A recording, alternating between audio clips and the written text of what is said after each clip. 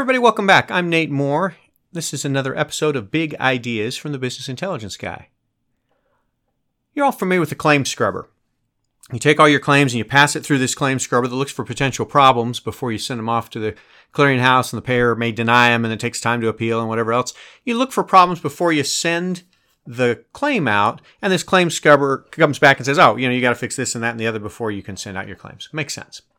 If your off-the-shelf claim scrubber doesn't allow rules flex enough or doesn't do what you need it to do to meet the complexities of your practice, then we ought to talk. But that's not the topic for today. We're not going to talk about claim scrubbers. What I want to talk about is an appointment scrubber. So a claim scrubber deals with the idiosyncrasies of payers about, if you're billing bilateral, it's got to be on one line or two lines or this modifier or that modifier or whatever. But payers also have tricky rules that impact appointments. And the idea is that an appointment scrubber is a daily email that tracks potential problems with upcoming appointments. So we're going to look out in the future, 1 week, 2 weeks, whatever's appropriate for the size of your practice and what you're trying to do. And then within that 1 or 2 week period, what I'm going to do is I'm going to look for potential problems and report that back on a daily email. Tell somebody, hey, the patient's coming in a week from Tuesday and look at this problem or that problem or whatever. Let me give you a couple examples, some potential things that an appointment scrubber might look for. You might find a new patient seeing an advanced practitioner. And for some practices, neurosurgeons may want that to happen. Other practices may not want that to happen.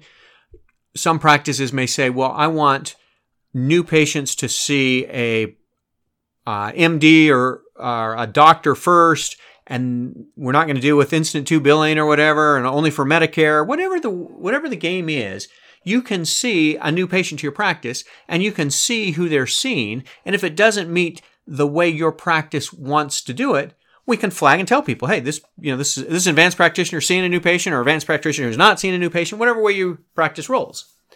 You might look for a patient who's on hold. They may be on hold because their balance is in collections or because there are other issues with the patient, and we don't want to schedule an appointment until we resolve this on-hold issue.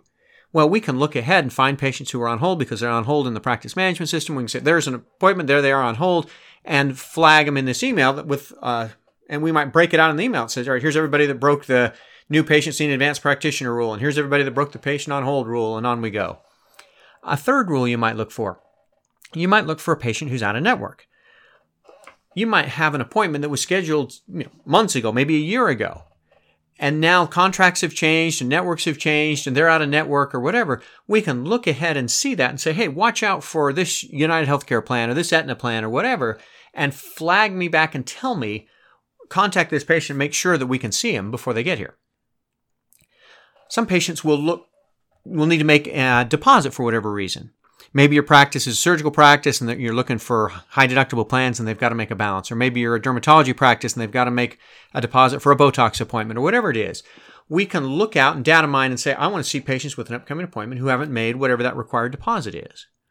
Or you might have patients who have labs or tests or imaging that needs to be read or whatever that isn't back yet. And so, hey, Nate's coming in a week from Tuesday, and if it's not back by then, I'm going to go chase down that lab or that image or that test or that whatever and make sure it's ready before the patient shows up so that we can be more efficient and heaven forbid us have to have them come back again, schedule another appointment, that kind of thing. The mindset, the pattern that we want to get into as a practice is we're going to trap anything that impedes our appointment workflow and could have been known in advance. Let me give you an example. There's a dermatology practice that has a policy that says we're not going to see minor patients without a parent present. And so the appointment scrubber looks out, says, all right, what's the age of the patient? If the age of the patient's under 18, then what we'll do is we'll flag it on our appointment scrubber in a section that says make sure a patient knows to come with them so that we can see them according to our practice policy. That kind of thing. I think the most important question on this whole podcast is, what would you add to your appointment scrubber?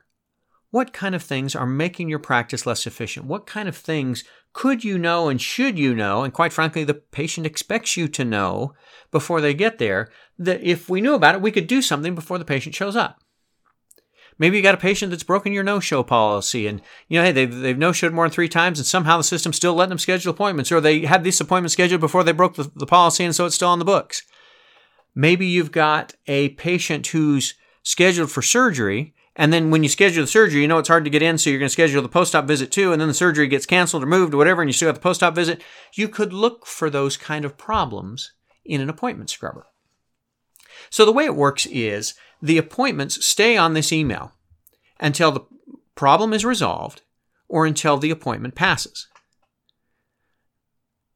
You may have patients that you say, all right, they owe a balance and they're going to pay $500 at the appointment or whatever, and as long as they pay $500 at the appointment, then we leave them on the list and we're planning on the appointment, that kind of thing. But you leave them on the list until the problem's resolved or the appointment's passed.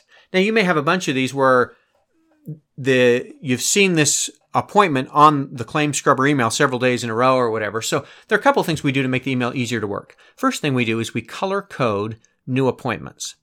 So what we'll do is we'll flag everything that is new to the email today. So that might be if our range is out 7 days, then hey, now it's 7 days out, so it shows up on the email, and so we're going to put that in a different color so that whoever's working the email can say, oh, this is new, I better take a look at this.